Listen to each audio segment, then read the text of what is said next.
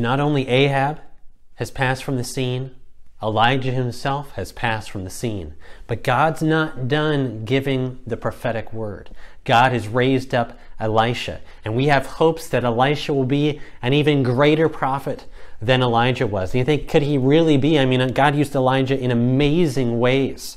And then you start reading about Elisha, and we can't go through all of the stories, but 2 Kings chapter 4, Elisha talks with a widow who has almost nothing left, and God, through Elisha, multiplies the oil that she has in her house, very similar to what God did through Elijah. Remember back with the widow? The next story, Elisha meets up with this Shunammite woman who really, she and her husband really care for Elisha. They take care of him.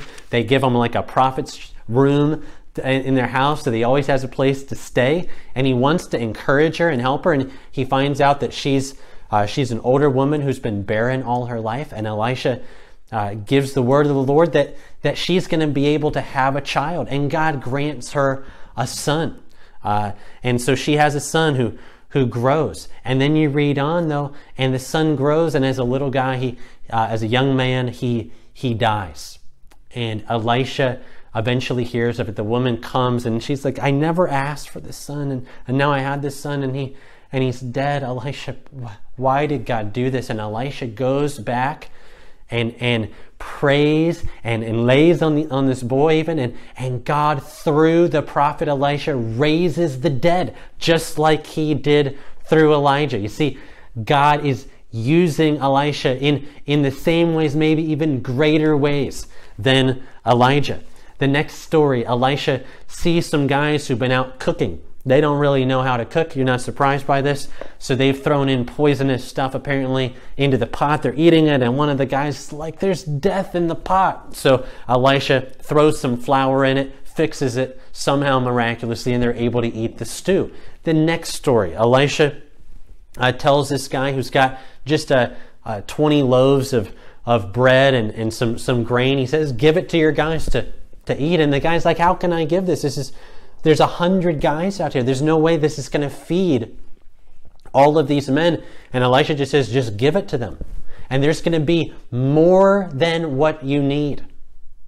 And the guy starts to give out the bread at the word of the Lord through Elisha. And the bread multiplies and it feeds 100 people with much to spare.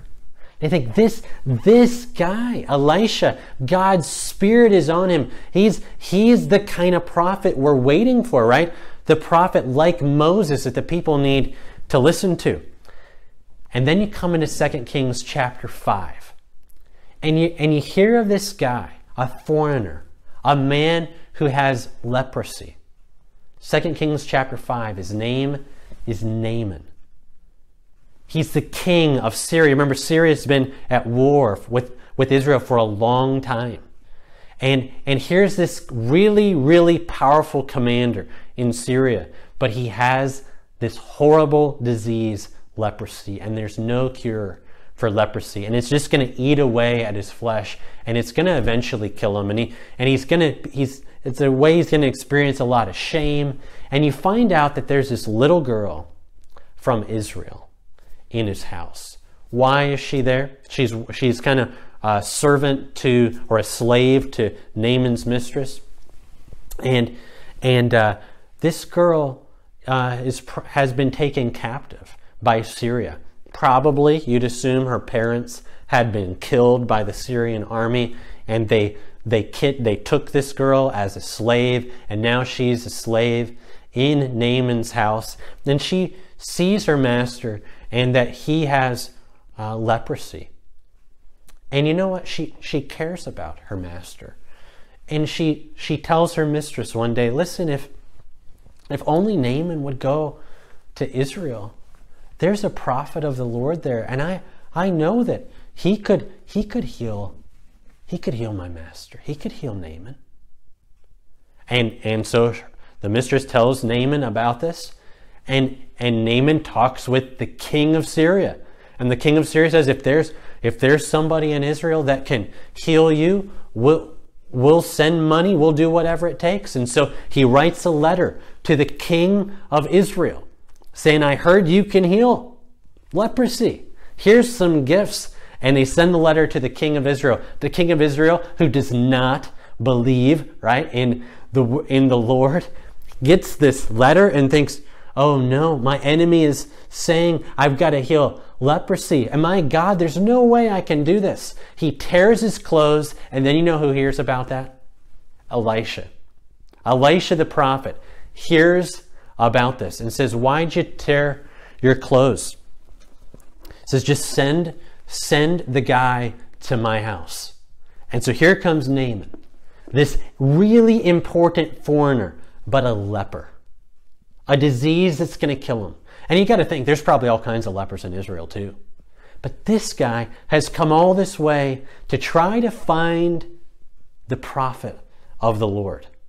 Because he's heard from a little girl that if he'll just come and talk with the prophet of God, he could be healed. And here he is with his men, and he's going down to the prophet's house, and he goes up to the door, and you know what Elisha does? He doesn't even come to the door. He sends somebody to the door for him with what Naaman needs to do. Go down to the Jordan River, wash 7 times in the Jordan, and you'll be completely healed. And you know how Naaman feels about this? Insulted, angry, in a rage. Why? Because he is the commander of the Syrian army. And this guy, this prophet, won't even come to the door. I mean, he's traveled all this way, and he doesn't even show him any respect, not enough respect to come to the door to talk with him, sends a messenger, and then he tells him, go down to the muddy Jordan River and wash 7 times to get better. I mean, what is that? And he's thinking, aren't there better rivers back where I'm from? Why? I could have washed in those. And he goes out, storms out in a rage. But then his guys who are with him, and they have some courage. They go to Naaman and they tell him, listen, I mean, they call him their father, say, my father. I mean, isn't it good news that he told you? I mean, and it says in 2 Kings chapter 5, isn't this a great word? This is chapter 5, verse 13, that the prophet has spoken to you. Won't you do it? Did he actually say to you, just wash and be clean? I mean, and he's probably thinking, they're probably thinking, if he would have told you to do something amazingly hard, or to pay all kinds of money, wouldn't you have done it? And did he really tell you, just go down to the river and wash, and you'll be healed?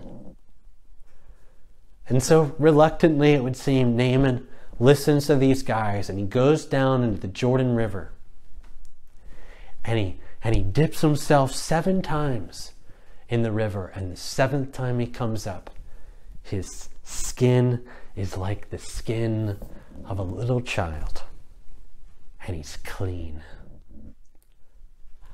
A non-Jew, a Gentile leper who listens, comes to Israel, of all places, and he listens to the word of the Lord through the prophet Elisha, and he's healed. And he becomes a worshiper of the God of Israel. And that reminds me, just like what God did through Elijah, when he sent Elijah to a widow from Zarephath, from enemy territory, and she listened to the word of the Lord. And that reminds me of Ruth the Moabitess, who believed in the God of Israel, and like Rahab down in Jericho, who listened to the word of the Lord and believed in the God of Israel. We're reading these stories and we're seeing no faith, it seems like, in almost the entire nation of Israel. But God keeps saving these Gentiles. He keeps spreading his word, and he keeps showing mercy to people that have no claim on him at all. And as you read on in this story, Naaman truly becomes a worshiper of the God of Israel. God is using his prophet Elisha to keep spreading his word, not just in Israel, but here, even beyond the borders of Israel.